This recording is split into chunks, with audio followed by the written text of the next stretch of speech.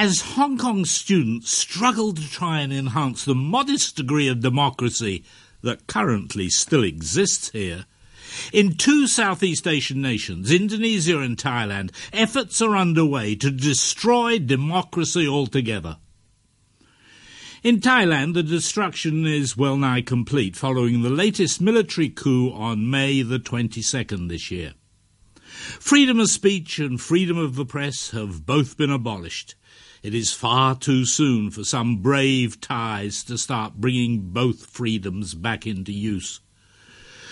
Of course, the duly elected government, led by Prime Minister Yingluck Shinawatra, was then immediately overthrown and replaced by an interim military junta led by the Army Chief General Prayut Chan-o-cha, who right up until that moment had been denying that he would respond to the almost daily yellow shirt demonstrations with the coup that they implicitly called for. Sadly, it was a familiar Thai political pattern for what ought to be a coup-weary Thai population. It was, after all, the umpteenth military coup since the overthrow of the absolute monarchy by a coup way back in 1932. One specialist, who claims he did careful counting, maintains that there have been 12 successful coups since 1932, plus 9 unsuccessful ones. One Canadian commentator whimsically points out that also since 1932, against the 21 coups, there have also been 25 general elections. I suppose this makes Thailand a democracy by a slim margin. But as martial law was imposed and as the junta gave itself absolute powers under an interim constitution, it was very clear that there would not be a relatively quick handover back to civilian powers, as there was after the 2006 coup against Thaksin Shinawatра's government. On July the 31st, King Bhumibol approved the 200 members of the new National Assembly to replace the elected parliament. No professional politicians were appointed. The new assembly had a military majority of 105 members, which had included 40 generals, 21 lieutenant generals, 17 air chief marshals and 14 admirals. The Economist reported that the army has given itself 500 days or so to establish genuine democracy, which further emphasised that the junta was thinking of staying in power for a long time. At the August 7th opening of the new assembly, General Prayut was appointed Prime Minister. At the end of September, he relinquished his position as Army Chief, which was assumed by General Dondej Sitabut, who reportedly assured Prime Minister Prayut that the army would not replace him with a counter-coup. Meanwhile, a former Army Chief, Prawit Wongsuwon, is Prayut's Deputy Prime Minister. The Army Chief who preceded Prayut is the new Interior Minister, while the Army's Chief of Defence Forces, Thanasak Patima Pragon, is the Foreign Minister, a departure from previous coup-makers' tendency to appoint regular foreign policy professionals like Thanat Gorman to be Thailand's top diplomat. All these moves suggest a sustained period of authoritarian rule in Thailand. So does the fact that the junta took 5 months until the beginning of October before finally appointing a 250-member panel to draw up what will be Thailand's 18th constitution since 1932. It will consist of 1 member from every one of Thailand's 77 provinces, plus 173 people from the 11 subject areas ranging from politics to the economy. But democratic debates, such as have occurred when previous Thai constitutions have been drafted, are definitely not expected this time. The 250 appointed members of the Constitution Drafting Committee are expected to produce a new constitution in 120 days. They have also been charged with devising political reforms for Thailand's broken political system. What does the junta mean by this vague phrase, broken political system? Possibly they do not know themselves as yet. But The Economist reports that the new rulers have been candid. Quote, They intend to prevent the winner-take-all system that allowed the party of Thaksin Shinawatra, a telecoms tycoon who became a populist prime minister, to win every free general election held since 2001, unquote. This ties in with the deep distrust and even hatred felt in Thai conservative and military circles towards Thaksin, mainly because he aroused a degree of popularity and electoral support that have eluded most Thai politicians.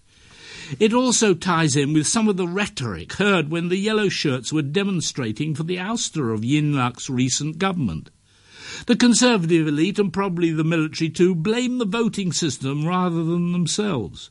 All that Thaksin has done is what any Thai professional politician should have done years ago, but didn't.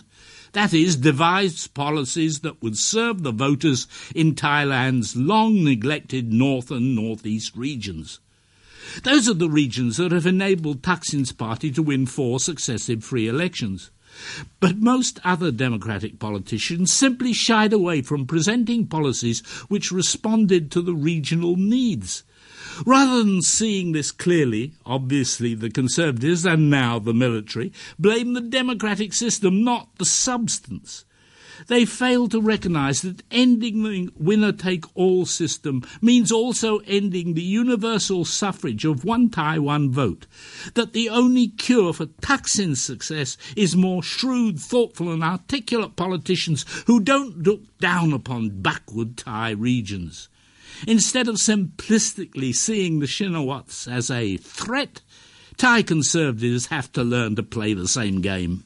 The possibility that the military do not necessarily share the conservative anti-Shinawatra outlook is suggested by the fact that after the May coup, Yingluck was still allowed to go to Dubai, where Thaksin lives in exile, for her brother's birthday celebrations. Perhaps the military who gave her permission were hoping that she would not come back. Another interesting sign. The junta ordered the payment of sizable rice subsidies for farmers, which had been initiated but not paid by the Yingluck government.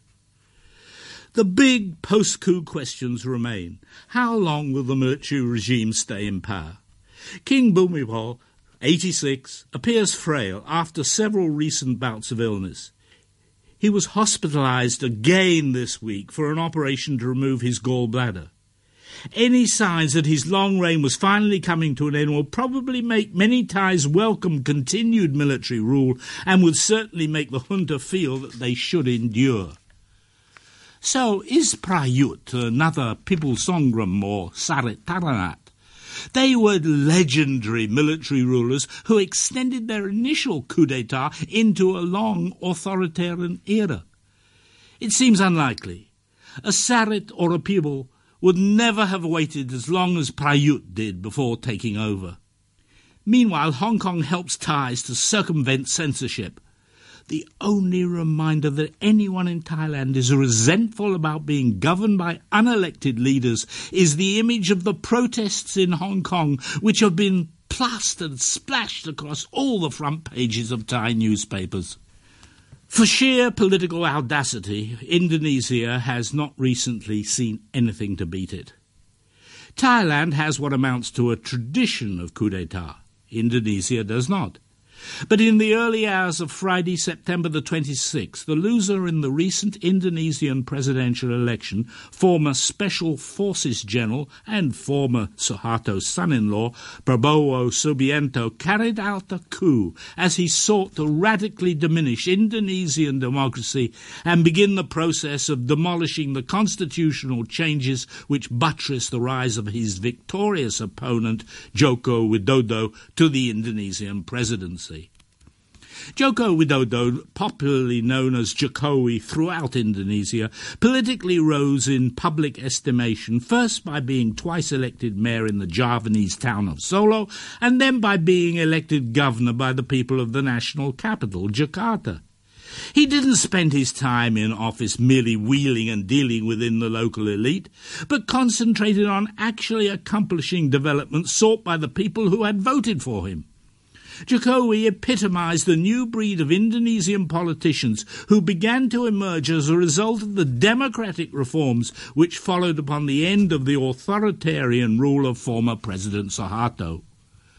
Prabowo Subianto, on the other hand, represented the wheelers and dealers in the conservative power elite who emerged during the 32 years Suharto was in power.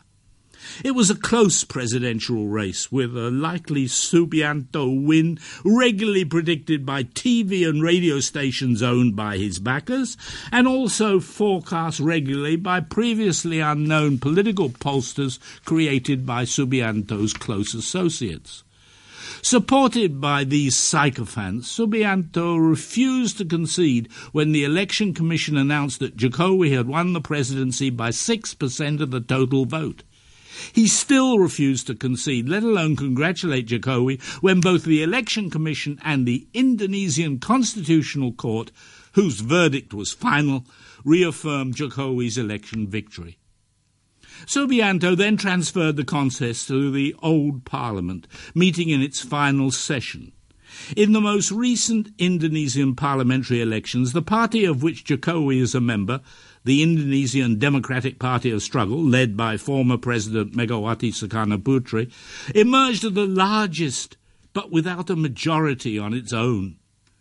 Subianto put together a coalition of 5 parties, including his own, and then put forward a bill abolishing a post-Suharto reform, the direct election of local leaders. It was this bill, ending the direct election of provincial governors, regency heads and city mayors, some 542 jobs in all, and returning to the Suharto-era practice of indirect election by legislative bodies, which was passed in the early hours of September the 26th by 226 votes to 135. An ignoble role was played by the abstention of the Democratic Party led by outgoing President Susilo Bambang Yudhoyono, then at the United Nations in New York.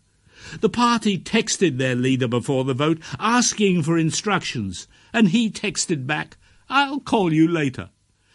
But many Indonesians were absolutely outraged by the passage of this bill.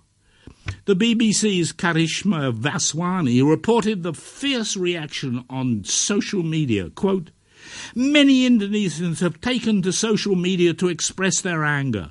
Hashtag RIP Demokrasi has become a trending topic on Twitter in Indonesia, and some Indonesians have put up black boxes as their profile picture on Facebook in protest," unquote. President Yudhoyono got that message. The next Thursday he issued, in effect, not a veto of that bill, but a holding decree which suspends the anti-election bill until it is passed or rejected by the next parliament. Subianto's coalition has already indicated that it will now also promote a bill to end the direct election of presidents. President-elect Widodo contented himself with a low-key statement saying the Indonesian people would all know who took away their political rights. But on October the 20th, in his inaugural speech, Jokowi will have to be far more forceful than that in defence of the real democracy that has elevated him to the presidency, but is now in danger of disappearing.